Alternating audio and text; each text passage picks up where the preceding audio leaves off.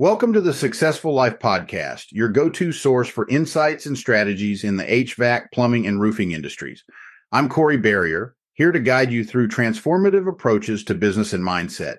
Each episode will explore unique methods, focusing on identifying and addressing the core challenges in your field. Our goal is to equip you and your team with practical solutions that foster growth and success. So, whether you're tuning in for the first time or you're a longtime listener, get ready to dive into a wealth of knowledge and expertise. Let's begin our journey to success together. This is the Successful Life. Corey Barrier, yeah, come learn with me. Take you down the path of our journeys. This is the Successful Life. It's time to take what you learned, apply it to your life. It's your turn to live a successful life. You are tuning in to the Successful Life Podcast. 3, 2, 1, let's go.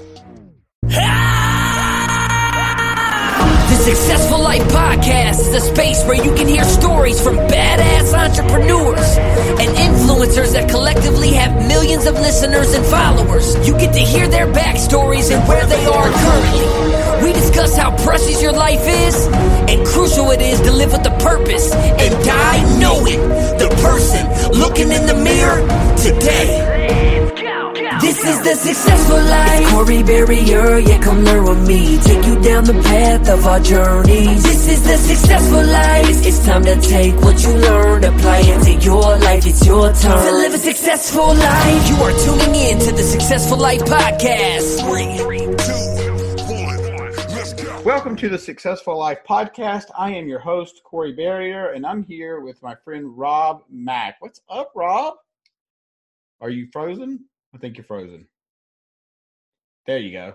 Okay. Did you hear the intro? It's okay. I know it froze there. So sorry. Yeah, that's all right. So I just said welcome to the Successful Life Podcast. Thanks for having me, brother. I'm so excited to be here, man. Me too. So we were just talking. First of all, I usually tell you guys, Rob is just to dumb it down, public figure, and I'll let him tell you, the laundry list of amazing stuff that he's done. And I feel so incredibly blessed to have you on the show. We have a mutual friend, Dr. Aaron, and you've done a lot of work with Aaron. And so I can only fathom this conversation is going to go very similar than it would if she were on the phone or on the I'm so, so grateful. First of all, just to be in the conversation with you, brother. I mean that, man. Like, just the second that I connected with you, just felt like I get something called soul shivers when you just feel a connection and you don't even necessarily have to be talking about anything all that meaningful at the time. You just feel it. There's something that clicks. So I felt that with you. Of course, I felt that with Erin when I met her almost 20 years ago, man. And just an incredible woman. I appreciate her so much. Such a great friend. And I'm just excited to continue the conversation with you, man. Yeah, absolutely. So, Rob, how do you, I think a lot of people, that know who you are would ask the question, how do you get into some of the roles that you've been in? I mean, you've done some really cool shit and you've been on a lot of cool shows and I think a lot of people, this may be their dream. Yeah. It's a great question, man. I wish I had a good answer for you. I mean, truth be told, I've, I worked real hard as a kid, and at everything, mostly because I was scared of my dad. He was a disciplinarian, and I love that. I love him for that because he kept me sort of on the straight and narrow. But I mostly did things in the beginning for that reason, and then later, when I realized that like working real hard and achieving and accomplishing things didn't make me happy, like in a real lasting and meaningful and abiding way, that maybe I should, pivot and focus more on happiness. So I did that mostly because I was suicidal, man. I was seriously depressed, man, for like over 15 years at least, and to the point where I got suicidal. I mean, I was like researching ways to kill myself. And, I had a moment when I just decided to do it. I went to the kitchen, man. You can't probably see in the screen there, but I got some test marks there because I grabbed a knife and I dug it in my wrist. And, I was, as much as you want to kill yourself, no matter how bad life gets, part of the reason you want to kill yourself is to escape the pain. You know what I mean? So I didn't want to experience any more physical pain. So I dug the knife in to see how painful it was going to be. And something strange happened at that moment. I mean, my mind got real quiet and I suddenly experienced this peace that I had never felt before and a sense of well-being and, even bliss at the moment. And so despite nothing in my external circumstances changing, like on the inside, subjectively, I felt so much better. So I was like, I could put off the suicide thing for like an hour. I wasn't all that ambitious, man. I was like, an hour is going to feel like a long time, but I'll do a little research and I'll see if I can find some answers from people who are much smarter than me, So I just read everything I could get my hands on. And before long, I just kind of dug myself out of that hole. Well, so what I find interesting about you're saying that you found bliss when you at the most that was not what I was expecting you to say. Yeah. But I wonder after you said that if that's why people continue to cut. Yes. Not that you did; it doesn't sound like you did, but I'm guessing there must be some connection. Yes. I love you saying that. And I'm not sure. I think there's a great opportunity to do a lot of more research in that space, and specifically the way you spoke about just now. Oftentimes when people cut, they're trying to give a physical expression to something they're feeling emotionally and psychological that they can't put words to always, right?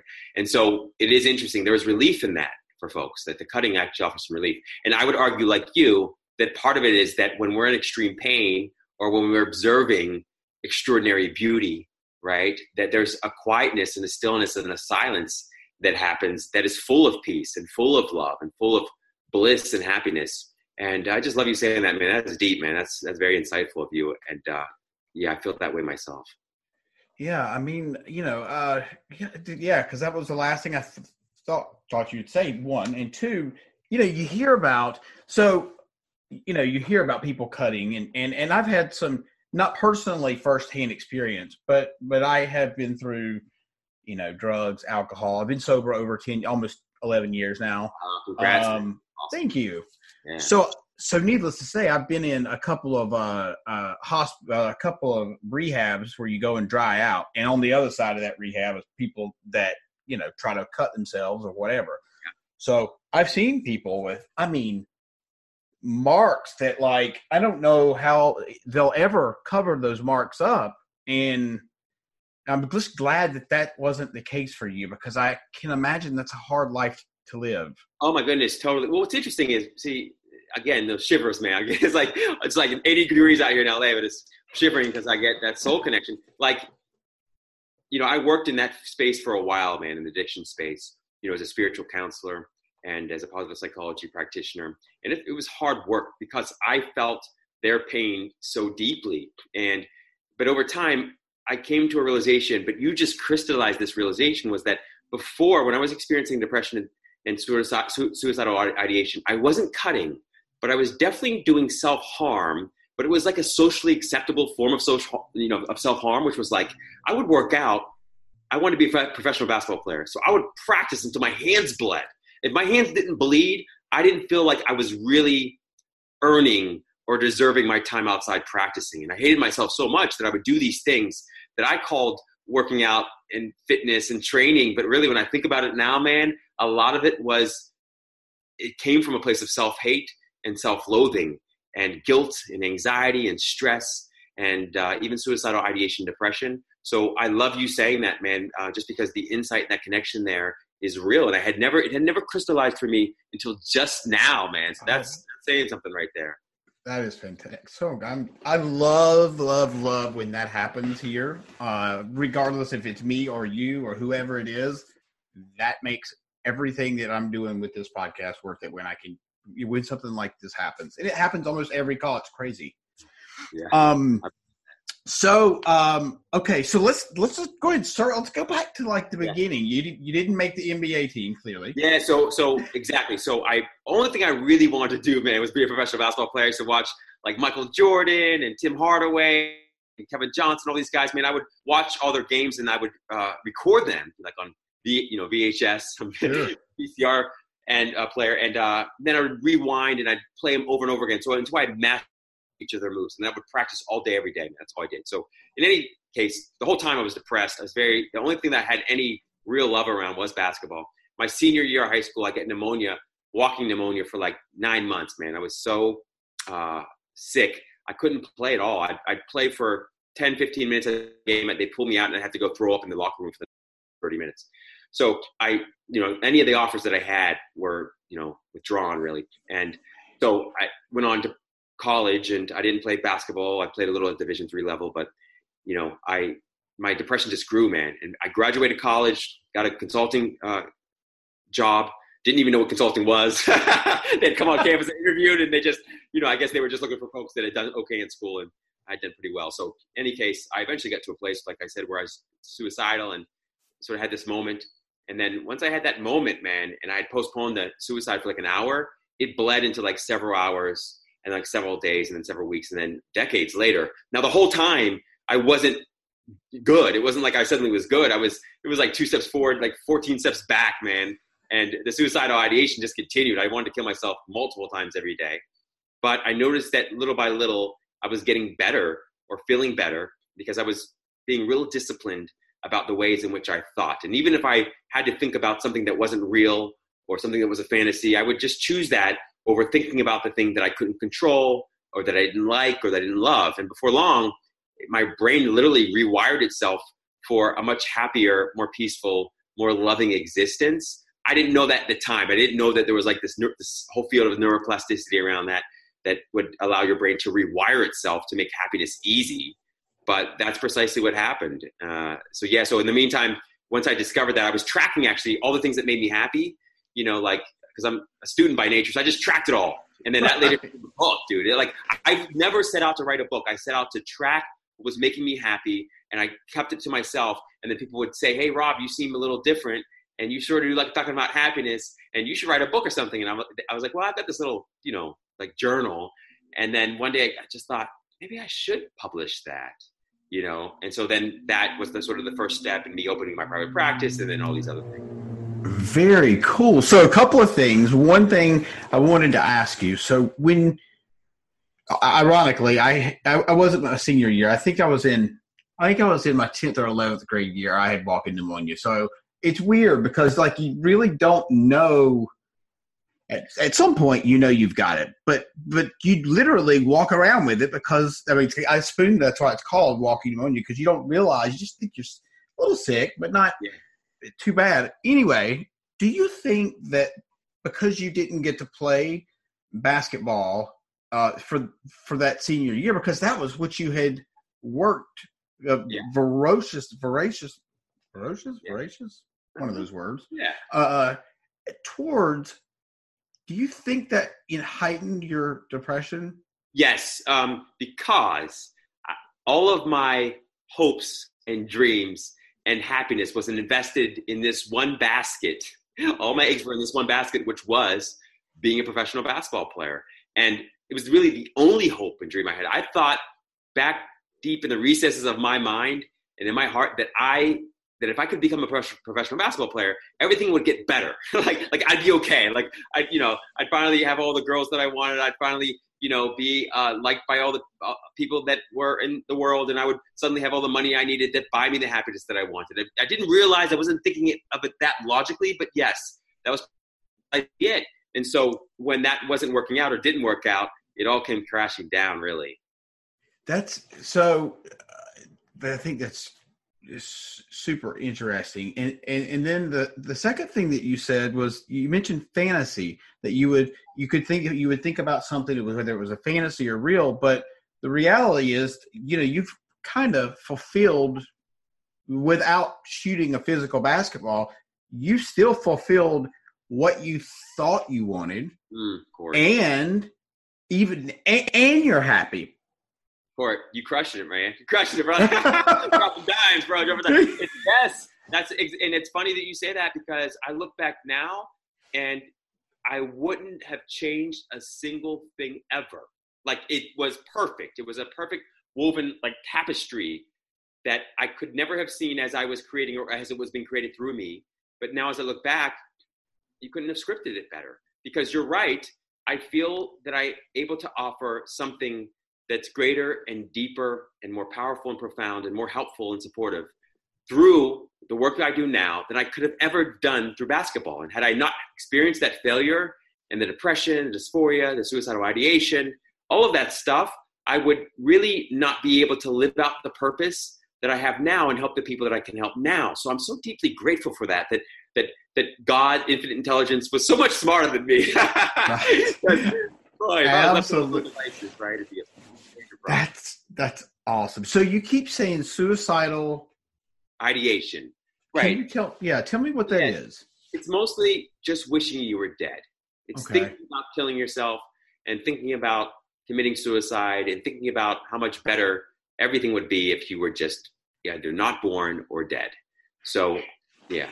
So, okay. So how many people do you think, general population, go through that thought process? And then obviously the ones that follow through with it, they didn't see why they should be here, opposed to just the reasons why they shouldn't. Yeah. So a large percentage, part of the challenge is that, a lot of it is underreported, right? Or unreported, right? Yeah. So we don't know how many people actually are experiencing depression or suicidal ideation who don't show up in a doctor's office or psychiatrist's office or psychologist's office or even a coach's office. So it's underreported and unreported. I would say that most people over the course of their life experience at least one or two major bouts of depression, right? Over 80% at least. And, because life can be hard and challenging and it's full of adversity. And, we do know that this has gotten worse since the 1950s, Corey. Like since 1950, we have 10 times the amount of anxiety and stress and 10 times the depression, bipolar depression, that we had then. Despite life, for the most part, right now, notwithstanding with the quarantine and the virus and the economic fallout, but notwithstanding that, prior to all that, we had a better experience of life in terms of quality of life than we have ever had in the history of humankind, right? We had more people doing well, and we had more people that were, eating and had clean water, but, things were getting better and things are continuing to get better. But subjectively, people have been feeling worse for it all, despite things getting better. We call that the progress paradox, but it's so all that being said, in 1950, I find this interesting. Like the average age for the first bout of depression was like 30 years old. It was like 29 and a half years old, okay, in 1950. Now, and this was even 10 years ago, so it might be worse now, but around 2000 or so, the average age for the first bout of depression is 13 and a half years old. I would argue that it would be younger than that at this point. Yeah, I no question. I mean, even me, and I was born quite a few years ago, but I remember being 6 or 7 and being depressed, man. Like I was seriously depressed at 6 and 7. I remember. But you're right about that, man. So we've got more folks experiencing this depression and suicidal ideation than we ever have before. I just can't imagine being 8 or 9 or 10 or even in a teen this age, like this day and time, because there's so much shit that goes on that I'm not even personally aware of. I have a 10-year-old going on 11, and like some of the shit that goes on with her and her stupid little phone. Yeah. Like, thank God he wasn't around when I was 10 years old. Corey, preach out all day, bro. Like that was me. I think the same thing. I'm like, wow, man. Like these kids, as much as they get a lot of flack, because of the social media thing, because there's this idea and stigma around entitlement and all these things. But the truth is, had I had access to the social media stuff that allows you to so easily look at other people's lives, look into other people's lives, compare yourself, compete with them, on top of everything else that's going on outside of that. Like I can't imagine. Like I was struggling and suicidal without social media, without the comparison, without the competition, just because I was locked in my own head. But these kids now are not only locked in their own heads, but they have everybody else's thoughts and emotions flooding them all day, every day through social media, through technology. It's just unreal. It is unreal. I'm 42 years old and I still get overwhelmed with it, Yeah. So I can't even imagine, being that age. And again, I would have crucified myself. I know me. I would have for sure been the person that did something really, really stupid on social media. Yeah. Oh, for sure. I mean, with your addiction, Corey, can you tell me a little bit about that? Like what happened there exactly? Because sure. So it was several things. I would say probably 16-ish, 17 is really when I started drinking. And then I did cocaine probably when I was 18. And then the partying just kind of continued. for a long time. And my drinking got so bad that I would wake up at, 11 o'clock in the morning, 10:30 in the morning, and I would go straight to the bar. Yeah. Every day. And I would drink until I had a buzz, and then I'd do some Coke, and the seesaw with that. So, so to answer your question, 2005, I got caught with 4 ounces of cocaine. That was a big marker, because after that, I didn't touch cocaine for obvious reasons. It was either jail or the judge, fortunately, and I do believe this wholeheartedly, unfortunately, because I'm white, I believe he gave me a pass. Yeah. Because I can guarantee you that if I had been any other color, it wouldn't have happened that way, unfortunately. So 2005, that happened. I went to rehab, and I had to be there for 6 months. I didn't stay sober. I just didn't do any more Coke. And so I drank up until 2009. And in 2009 is when I said, I'm not going to, I decided I was going to have a thing put in my car. So the reality is the risk outweighed the reward for what? And that wasn't the case normally with my drinking. And then I'll add one more thing. AA really did a lot of good for me. However, in July of 2018, I realized, and this is where Aaron and this is where we connected. This is what I'm about to tell you. Is I said, I'm standing up saying I am an alcoholic every time I go to AA. Wait a minute. There's something broken about this, because now I identify with that person that walked in those doors 10 years ago, and I'm not that person. Oh, I love you saying this. And you're right on. Oh man, first of all, I'm just ceaselessly, endlessly inspired, man, by your story and by you, and the way you describe it, bro. That's just full transparency. Wow, man, and the resilience and the courage, just commendable, man. Thank you. And also, want to highlight too, you're right. 12-step programs are amazing. They're the most successful programs that exist in the world for helping people through addiction in terms of their, sort of cure, or not even cure rate, but their effectiveness rate, right? Their efficiency. Yeah, which is not that high, really. Right, exactly. And that being said, you nailed it. Most of the folks that I saw when I was working in that business, and even now, some of the clients that I have that have, experienced addiction, I would argue that we all experience addiction. The really root addiction, from my perspective, is always an addiction to thinking. And it's addiction to thinking that you are the mind, or that you are the body.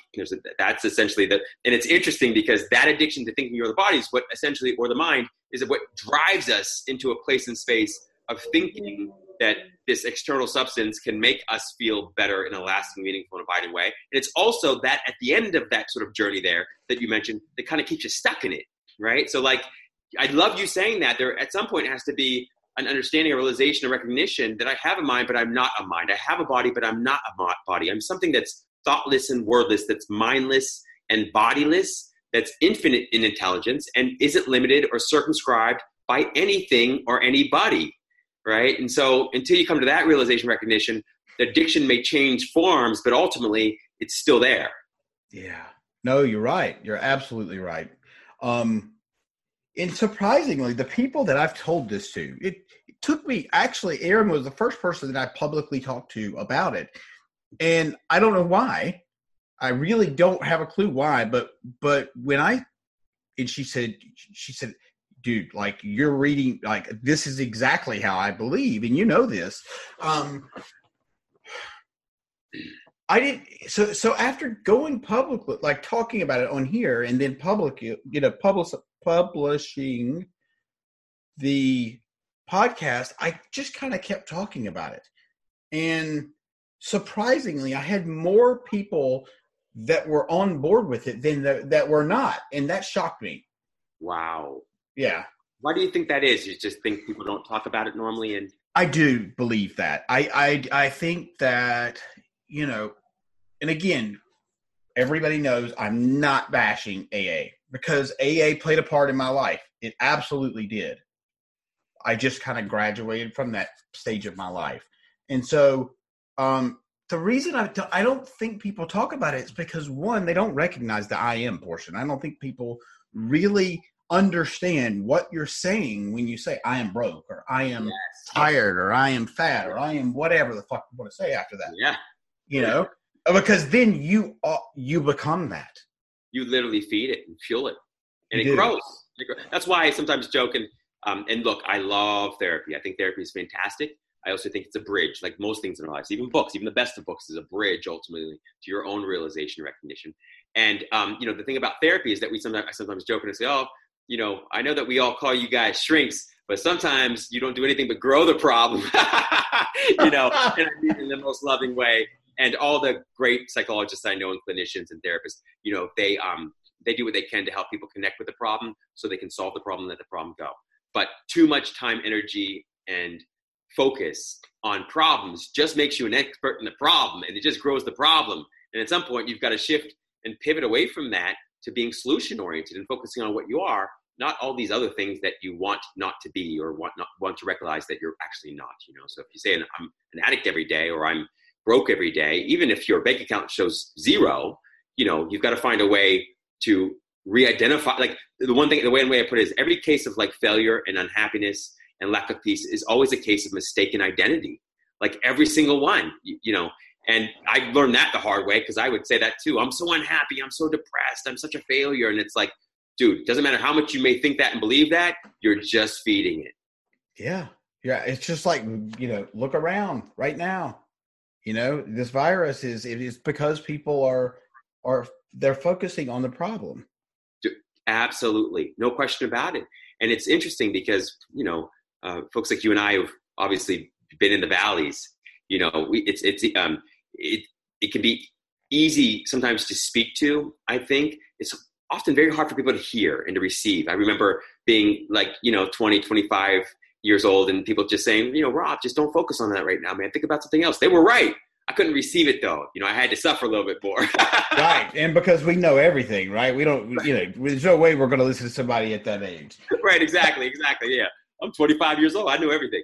So exactly, man, you're right about that. But that being said, Wayne Dyer used to always say, one of my favorite quotes, he would always say, the law of flotation was not discovered by contemplating the sinking of things. He's like, you just can't get there from there, Oh, man, that's good. Yeah, if you want things to float, you got to focus on objects and materials that float, So I just love you saying that, Corey. It's just a profound recognition. And sometimes it sounds so simple, but the simple things are most powerful. Attention contractors of the Successful Life podcast. Want to supercharge your business decisions? We've got something just for you. Head over to our website, successfullifepodcast.com, and click on the free download button to grab your copy of Warning When Hiring a Leadership Coach. Equip yourself with the insights you need to make informed decisions for your business. Don't miss out. Yeah, I agree. And, I will tell you this too. I spoke in front of a group.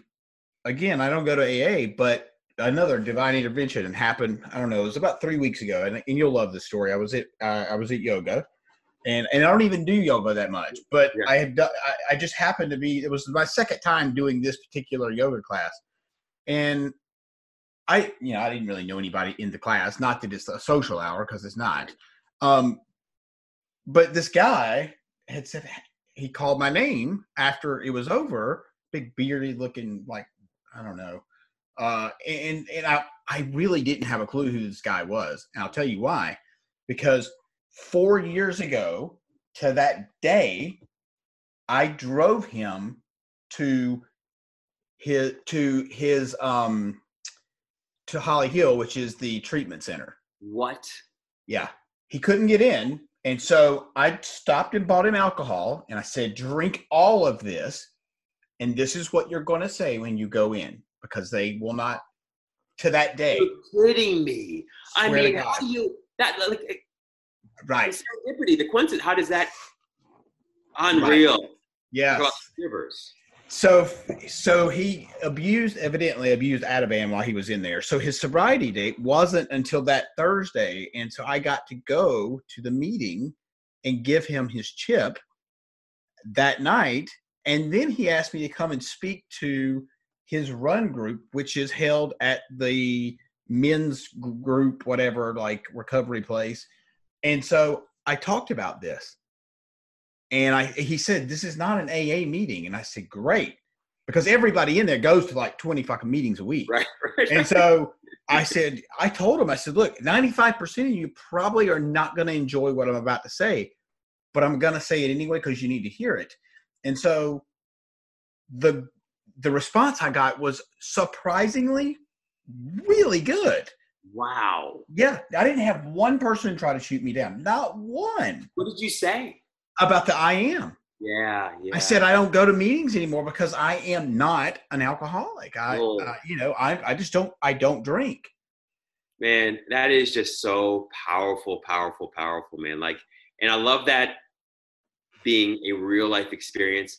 I used to read books. I read a book once called The Handbook of Mental Control, man. When I was really like struggling with, in your own mind, your own thoughts, and you're like really trying to figure out like how this car that is your mind works. And it was just full of studies. And the one study that just, showed up over and over again was this white bear study. They put a huge picture of a white bear, like imagine a movie screen. They just put it on a screen and they have people sit in the audience there in the chairs and they say, okay, just look at this white bear for a while. And they say, okay. Then they take the white bear off the screen. And they say, you guys can think about anything else you want in the world. Just don't think about white bears. We don't care. And then they come back, 5 minutes later and they ask everybody, hey, you guys do okay? Did anybody think about a white bear? And of course, all their hands go up and said, hey, no matter how hard we tried, we couldn't stop thinking about the white bear. So the point of the study was that you can't extinguish thoughts by fighting them. You have to focus on something altogether different. You have to distract yourself with something much more positive. So that's why even saying, I'm not an addict, for instance, doesn't work that well because your mind focuses in on the addict part or the addiction part. So you got to say, I am free, or I am, limitless, or I am, one with God or source, whatever, but something positive, uplifting, and inspiring that takes your mind off of the apparent problem. So like you saying this, man, so good. And that's so true because your brain doesn't know the difference in I am an addict or I am not. Not an addict. It doesn't really, it's not your brain's job to figure out which one you mean. Yeah. It just hears addict. It just really hears addict, Yeah. So, and that's why I love that this I am thing is so big, man. I listened to these, there's a book I read not long ago, the I am discourses. But the whole point is really think about what you are, not what you're not, at the deepest possible level. And even if it feels a little aspirational, really dive deep there and try to connect with that. I remember the beginning for me, it was just, I am, it was something as simple as like happiness is within me. Like that was a reach for me. I didn't think there was any happiness inside me, man. I was convinced I just had a black heart and like an empty soul. And, over time you can grow that. But the idea is to focus on what you are, not what you're not. Right. No, you're absolutely right. So let's shift gears for a moment and let's talk a little bit more about your career, because I've read, the list of things that you've done.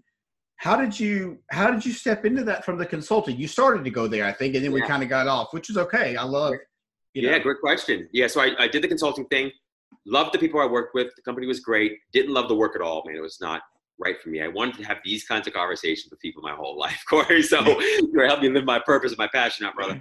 So, at some point in time, you got to be real careful in life what you pray for. I've realized that too. I often don't have the wisdom to know what exactly to pray for. So but I was praying at the time and just like, and really hoping and setting intentions and visualizing that I would be able to move on from this corporate career. And I never wanted to return to corporate world again. And lo and behold, I took a sort of internal position at the company. And then one day they said, hey, Rob, this job's going to go away. We're going to outsource it to India. But if you want to go back to the consulting work that you hated, you're more than welcome. We'd love to have you. And I remember thinking, no, I'm going to go look for a job at somewhere else. So it's fine. So I thought off on a job in a couple weeks, couple months, whatever. I didn't. So at some point in time, though, at that time I was, I had to sell both my cars. I had 2 nice German cars, traded them in for a scooter. And I was living in a little studio apartment and I had moved to Florida. So I was like, screw this. I'm going to go to Florida where it's warm. So I was living there. And then, over time though, I was walking around most of my days. I didn't have a whole lot to do. And I ran into this guy on Lincoln Road and he said, hey, have you ever modeled? And I thought he was kind of messing with me, maybe trying to sell me something. Yeah. So I was like, no, dude, look at me. I'm not really a model, type, man. I'm not probably going to do well in that field. And he said, well, listen, I don't know if you, if you want, but I'll give you a card. So I didn't take it very seriously. About 2 weeks later, another person approached me and said, hey, man, have you ever considered modeling? I'm like, dude, I am not, like, have you seen this mug?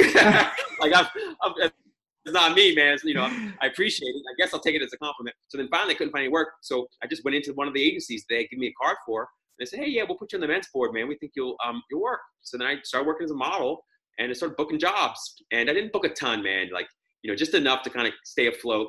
I started promoting parties and other things. But in the meantime, I got cast in this role on the CW called South. It was called South Beach. I was living in South Beach, and I was supposed to be this like very like abusive model boyfriend to Vanessa Williams. And so I played that role out and got to connect with her. And in the meantime, I was this sort of journal where I was tracking all my happiness, like tips and tricks for myself. I began just like sending it out to publishers and stuff. And I had a publisher pick it up. It was New World Library. They said, hey, we're going to, we'd like to do it. I was like, wow, really? This is amazing. So then that happened. And then after that, then I got a phone call 1 year from Microsoft. And they said, hey, we want you to be our satellite media spokesperson. We're going to have you on Today's Show and Good Morning America and all these places. And then the next year, Carnival Cruise Line did the same thing.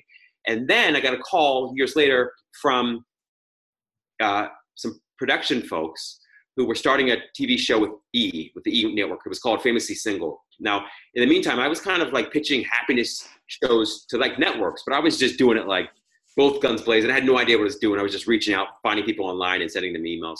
So, and then I had realized over time that most TV wasn't really aimed at helping people like be happy, man. Like, right. They don't make that rate. That doesn't always, it's like, I'm not a ratings, thing. So anyway, I got this phone call and they said, hey, are you interested?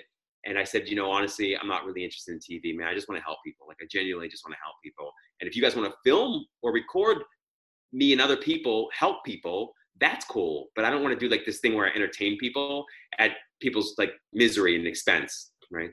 So she's like, no, this is a good friend of mine. Her name is Pega. And so she said, no, it's a show about, you're going to let you be yourself. And yeah, it's people in a house and they're looking for dating and relationship like tips. And they really want to find someone that they fall in love with. So anyway, that happened, called Famously Single on E! So I did that for 2 years. Okay. So you I did want to ask you, you had mentioned right before you decided to walk into the modeling agency, do you think you were battling with any kind of body dysmorphia? Yeah. I mean, I would say, yes. And mine was mostly like, I just, as a person, as a human being, felt ugly my whole life, man. Like seriously ugly, And, I think it was because I was so shy. I was voted most shy in my high school class. And I was just so insecure and anxious and stressed all the time. And then I would look around me and I'd see, like women and men that were really attractive, or they just, they get a lot of attention. And maybe they were attractive, maybe not physically, but charismatically, energetically. And I had never made the connection. But as I got older, I started really getting more and more behind this idea that, look, attractiveness is more about what the energy you give off. And I realized that was actually true, that like, scientifically found that people are rated more attractive, the happier they are, right? So happy people are always rated more attractively. So in any case, yes, it was body dysmorphia. It was, and that's the sort of nature of moods, right? So when you're in a bad mood, everything looks worse, including yourself. It's so true. It's so true. Yeah. That's okay. So, did you have any of that or not so much? Were you? I didn't have, so I was a fat kid. Between my 6th and 7th grade years, when I made the decision that what happened was, and I'll just tell you really quick, I went to a pool party at the end of my 6th grade year and climbed up on a diving board, and these 3 girls were asking me to jump up and down the diving board. And I thought they thought it was cute, but they wanted to see my boobs bounce up and down. I didn't catch that the first time. Second time I came back around, did it again. I'm like, I think they're actually laughing. Oh, wow. And they asked me if I had ever thought about wearing a bra. And so that was one of the, it was by far one of the most devastating moments probably I've ever had. Embarrassment, shamed. I mean, everything you really can think of. And I couldn't get out of there, right? So, because I was at a party. I mean, I was at a fucking somebody's house. So like I got out. I mean, eventually I left, but meaning it would be my, if it were my choice, I would have bounced right then.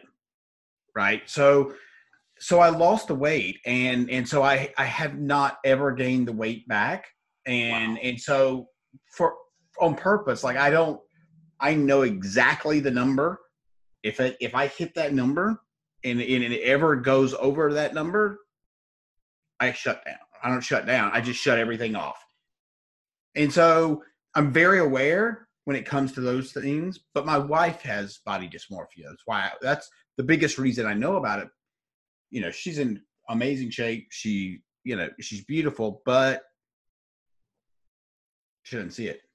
Yeah. It's, so, and this will speak partly to body dysmorphia. You know, we do know that most of us, have very selective attention, very selective perception. That's why you buy a yellow car and you see the same yellow car everywhere, right? Sure. And our self-concepts work that way too, as you know. So when we have a negative self-concept, we not only receive negative information feedback about ourselves, but we actually seek it out. Okay, we intentionally seek it out. We don't always know we're doing that. Sometimes it's unconscious or we're doing it unwittingly, but we seek it out. And so that's why, and I didn't know this when I first started coaching, it can be so frustrating when you have someone that you love so much, your wife, a husband, brother, sister, daughter, a son. You try to convince this person with very negative self-concept that they're beautiful or they're smart. They can't receive it at all, no matter how much you attest to it. And the closer you are, the less likely they are to be able to receive it. And it's extraordinarily frustrating and disturbing. And it's just, I'm sad to hear that. And I think we all experience that to degrees, right? But some cases are much worse than others.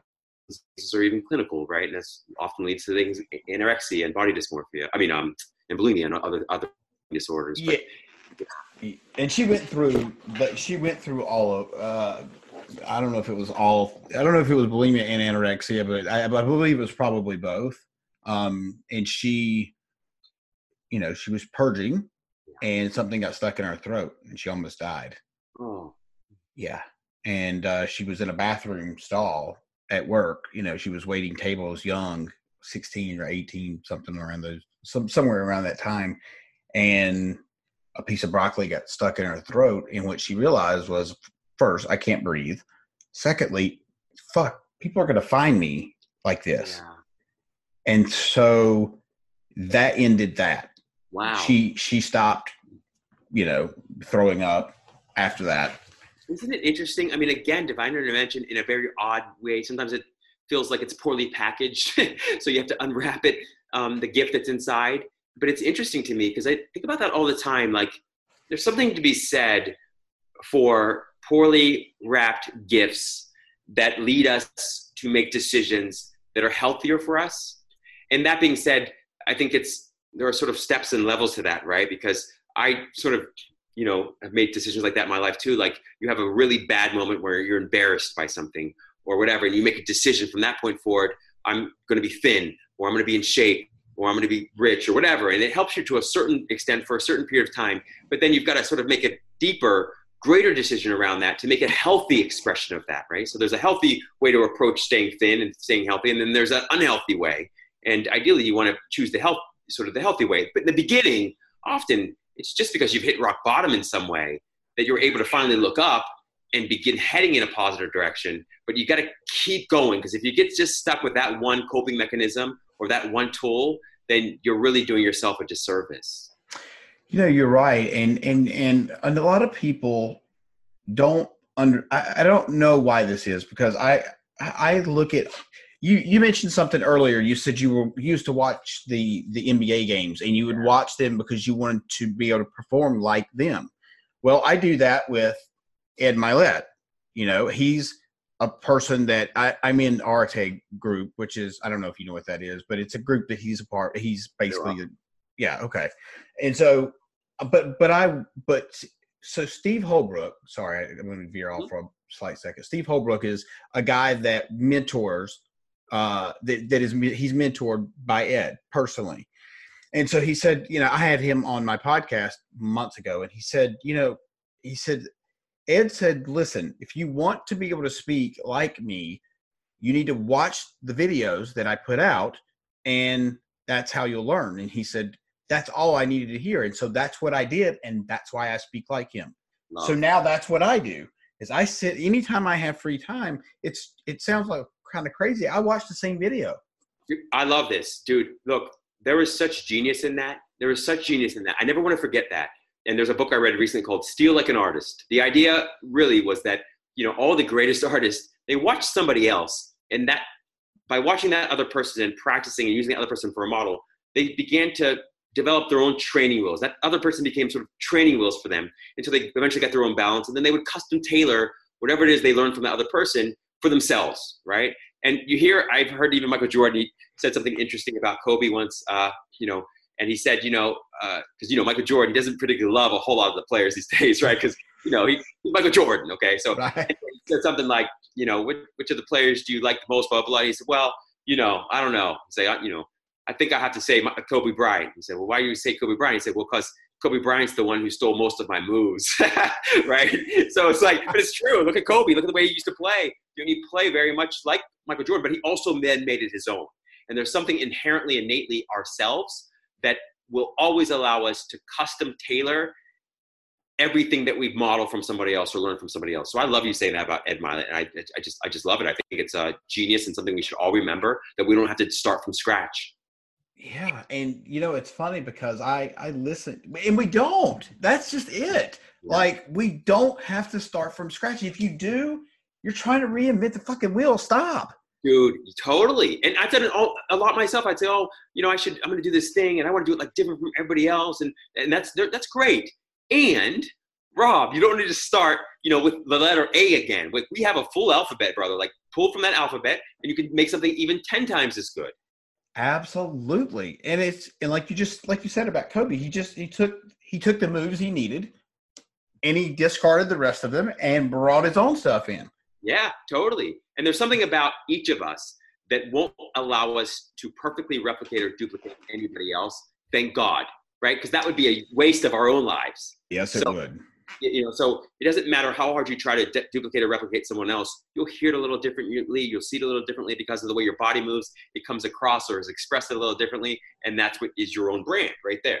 So I love you saying that, man. I want to always remember that. Yeah. Thank you. So, and I listened to his thing going the other day when I spoke to those people, and I'm not going, and I do believe because I spent the time watching and listening to that video so many times, there were parts that I needed, and those parts were there because I was able to tap into that video or that story or that whatever it was. And I didn't use any of his stories, but I just related a story of my own with his whenever he was telling the story. Totally. Yeah. It's fascinating because, again, and that points to something else, which is that, sometimes you think you're doing something for reason A, and you find out you're doing it for reason apples, like something that's totally unexpected. Like all of a sudden you get also, B, C, and D out of it. And that's been my experience with life too. When I started really trying to turn my life around, I would start listening to Abraham Hicks, and I would, and then I'd listen to Eckhart Tolle and all these folks. And often the thing that I would go searching for, I'd get that, whatever that was. Maybe I wanted to learn how to be a better speaker or whatever. But then there's always be some hidden nugget in there that I probably needed way more than, the original reason I went there for. So instead of necessarily getting just a tip on speaking better, I'd get like all these other tips on how to be happier or how to just love myself. And I think, wow, isn't that fascinating, Rob, that, you can get both. But that's, again, infinite intelligence playing itself out in ways that you can't ever script or plan or plot or expect. No, you can't. Like, it would be impossible, which makes infinite intelligence and this life force around us. I mean, if you think about how complex each one of us are, and, in the amount of organs and veins and all that's run by, it's mind blowing. It's mind blowing. And so you bring me back to all of this. So, we're talking about a number of things. I would say the root of it for me is like addiction. Like I think the original addiction is an addiction to thinking. Like the only thing that's ever really gotten me in trouble was my thinking. And, in the AA world and the rehab world, we always, that expression is your best thinking got you here. Like your best thinking landed you in a place of addiction. And so a huge point of it and purpose of it, as you know better than anyone, is surrender and letting go of control. And what is, body dysmorphia and what is eating disorder? It's really a desire to control is what it really is. And same thing with my unhappiness. I wanted to control things in a way that I wasn't meant to control. And when you think about it and you step back, just like you just shared just now, Corey, which is so good. Like I think about it sometimes as well, that there's this earth that we're all sitting on. It's like this big rock that's like rotating in midair. It's hanging in midair. That alone, that thought, it's hanging in midair. I don't know if we ever think about this, but this rock that's hanging on midair, it's not a perfect sphere. It's kind of oblong and it's spinning super freaking fast. It's rotating. And it's not just doing that. It's revolving as it rotates around this super hot star that is the sun, just close enough, okay, to not freeze, just far enough away to not burn up, or vice versa, I should say. And it's interesting that at the same time, whatever that intelligence is that hangs it on midair and keeps the earth rotating and revolving is also beating our heart. It's breathing our lungs. It's got our brain orchestrating it all. It's unbelievable that I would then, after knowing all of that, freak out and worry about whether I'm just the right weight or whether I'm just as successful or not, or whether I'm going to pay rent this month or any of these things that ultimately you can only control that much of. And the greater part of it, you can't control at all. Why don't I lean into and have more faith in this infinite intelligence that keeps the whole universe running and has done so forever? Whoa, man. That is, you are 100% right. And, you mentioned, we worry about these small things, but the reality is if we can fix our mind to fantasize, is the word you used earlier, which is something that I think, if some people may hear the word fantasize and they think of something entirely different, but what that really means is being able to see what the future could look like, or what it probably will look like if you can see it. Yeah. Does that make sense? Totally, man. Like I love Abraham Hicks is great. They would always say, look, are you an observer or a visionary? We want you to be a visionary. They say, an observer looks at conditions and circumstances. They look into the external conditions of their life, and they let those conditions dictate and determine how they feel. And when it does that, when it dictates and determines how you feel, you are powerless now to make changes in that external universe in your life. But instead, if you're a visionary, you don't observe external conditions and circumstances. You determine and dictate external conditions and circumstances by the way you feel. You know that the way you feel is what is ultimately what controls your destiny. And if you can control the way you feel, you can stay in a place of faith and positivity and upliftment and happiness, then you can control or guide and influence conditions and circumstances and people in ways you otherwise could not. And so for me, the real key is can I be a master of my thoughts and my emotions, and or do I have to be a victim, of my thoughts and emotions? And I feel very strongly, just after lots of experience, that I'd rather be a sort of master of those things than a victim.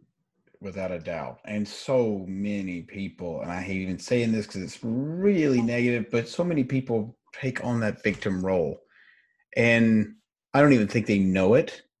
I maybe they do. I don't know, but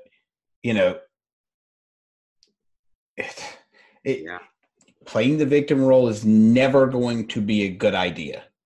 No, that's right. And you're a victim if you're blaming other people and circumstances and conditions for how you feel.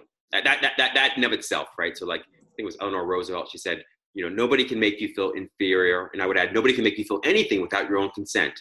And I get it. We've all felt like we're victims. And sometimes the worst of things happen and you can't explain it. And we're not saying that it's your fault either, but to sit and be frustrated, upset, to sort of embody and entertain this victim mentality is not only feels bad, but also is bad for your future, and it's bad for your health, and it's bad for all these other things. And so, yes, you might not be able to control what's happening outside of you. We've got this whole quarantine thing happening, all this virus stuff happening, all this economic stuff. We can't control any of that. Some of us losing our jobs and all that, but you can control what you think and feel, and you can control whether you think and therefore what you feel. You don't have to even think at all. Like part of it is, yes, if visualizing a happier, healthier, wealthier future feels good, do that. But often for me, it's not thinking at all. It's just like sitting here right now and breathing or swiffering and eating or whatever without taking any thought, any anxious thought for my future or for my past or for my life. It's like right now, what can I control? I can control whether or not my bathroom is clean. Yeah. So and doing that as much as I can. It's going to be crystal clean or whatever. Or maybe right now, just taking a nap. But at the end of the day, I promise with a little practice, we can all get better at experiencing the infinite peace, love, and happiness that we are. Yeah, I agree. I totally 100% agree. And I believe that we're headed, well, I don't know about right this present time, but I do believe that the greater good is starting to activate. No question. No question. Yeah. Absolutely agree with you. And I would completely agree with that. And I would say that greater good is always and forever, you're one with that greater good. And that greater good, I would call infinite intelligence.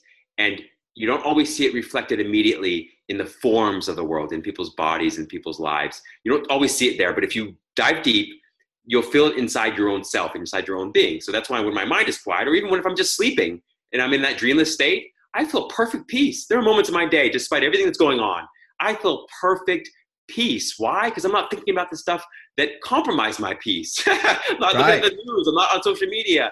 I'm having these kinds of conversations, or I'm having no conversation at all, but I'm not feeding the problem. Right. And you're most likely, and just correct me if I'm wrong, but most likely you're not thinking about Rob. Yeah. Oh, without question. So I love you saying that, man. And that used to drive me nuts, man. When I was like 20 years old, I'd say, well, how am I going to make money? And how am I going to do these things if I don't think about Rob?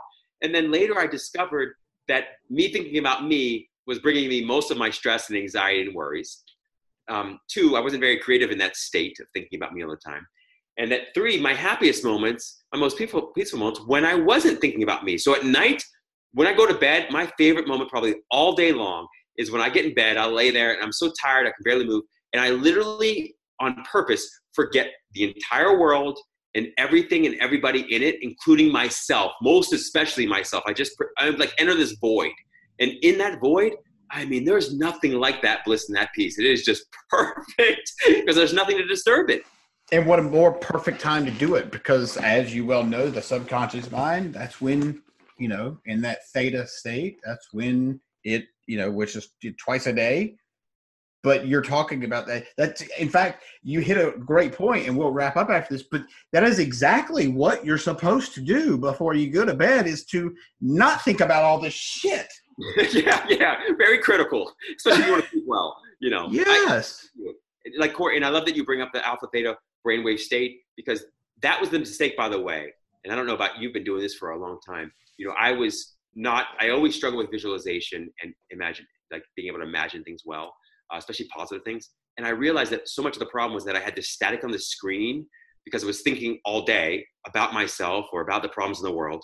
And that was kind of blocking or obscuring the clear picture behind it that I wanted to visualize, right? And so when you're in that alpha theta brainwave state, when you're first waking up in the morning or going to sleep at night, after you've just quieted your mind, that's the best time then to visualize something very positive and to do it just simply to feel good, not to get the result, because then that makes you way too stressed out and anxious, but just doing it because it's fun, like you're a kid again. And wouldn't it be nice if I just had all this money flooding in and I could share it with the world? Wouldn't that be so nice? And you just do that and you fall off to sleep. And then you suddenly realize you make so much more progress with your visualizations or your manifestation or your demonstrations when you do it at that time in the morning and the night. I love you for saying that, Corey. Another great reminder, man. Really good. Well, and typically you wake up in that state if you go to bed in that state, Totally. It's amazing. And the other thing I started doing when I couldn't, I hadn't come quite to this realization yet. At the very least, what I was doing was at night, I would play really happy, inspiring, uplifting, either subliminal, what's it called, binaural beats, or subliminal programming or messaging, little videos or something like that. And I would realize that sometimes I'd wake up the next day and I'd have this thought in my mind, like, peace be still, or I am that I am, or, thy grace is thy sufficiency, or whatever. And I'd be like, where's this coming from? Why are these? And I realized later, oh my gosh, I'd slept listening to it. And it actually became programmed into me. So I love you saying that's another great tip and trick there, Corey. That's great. Every night we listen to Wayne Dyer's one of those, like 5 or 6 minutes, and then we listen. There's a list of people that we listen to, and then the very last part of it is hypnosis at the end. And I do that shit on purpose. Yeah. Every night. And this is the thing. My wife I woke up night before last, and she said, I woke up and I didn't feel like I could go back to sleep. So I put on one of Joe Dispenza's things that I don't know if I've heard everything he said, I believe, but different people interview him, and it's interesting. Right. So I put that on. It was like 2:30 in the morning. She was like, dude, like the next day, she was like, you can't put on Joe Dispenza at 2:30 in the morning because 2 reasons. 1, I like the hypnosis stuff we listen to, and 2, I like Joe Dispenza, and that keeps me up. And I'm like, okay. She was like, yeah, you went back out, and I was up listening to Joe Dispenza because I love what he says. And so it's so interesting that we listened to the same thing, and like, I swear to God, it's changed our life. Yeah. I love you. Like I realized early on that if I was left to my own devices, meaning I was left to my own thoughts, I was never going to break the pattern. Like I was never going to break the pattern. So I began, like you, to flood myself with all of the positive, uplifting, inspiring messaging I could possibly find in the world, like all the time. If I found myself online, I'd go right on my phone, not to social media. I'd look at the Kindle book or whatever, the book of quotes, didn't matter, anything, and just repeat it until I actually began to believe it. You want to think it and believe it until you feel it. Once you feel it, it's in there. Yeah. So I just love you saying that. It's important for us all to remember that, especially in this day and age when we're kind of quarantined, we're locked up, and we can probably only find negative news if we're not intentional. But if we're very intentional, we can listen to podcasts like this one, and we can find other great information out there that uplifts, that inspires, and that helps you come out of all of this better and more blissful. Absolutely. And this virus is going to be a gift for a lot of people. And then for a lot of people, it may not be. But if you could just look at it as a gift, you'll have gifts come out of it. So, mic drop right there, Rob. Yeah. So, Rob, thank you so much for coming on, dude. Can you let everybody know where to find you? Yeah, absolutely. So, first of all, man, I appreciate you so much, brother. I love who you are. I love what you're doing, man. Don't change anything. Like, you're just killing it, man. I love it. I mean that. Thank you so much. I mean that. Yeah, for sure, bro. Folks can find me at coachrobmack.com. That's my website. You can find me at all social media places, most likely Instagram at Rob Mack, M-A-C-K official. And you can also find my book, Happiness from the Inside Out, everywhere great books are sold, including Amazon and Barnes & Noble. Fantastic.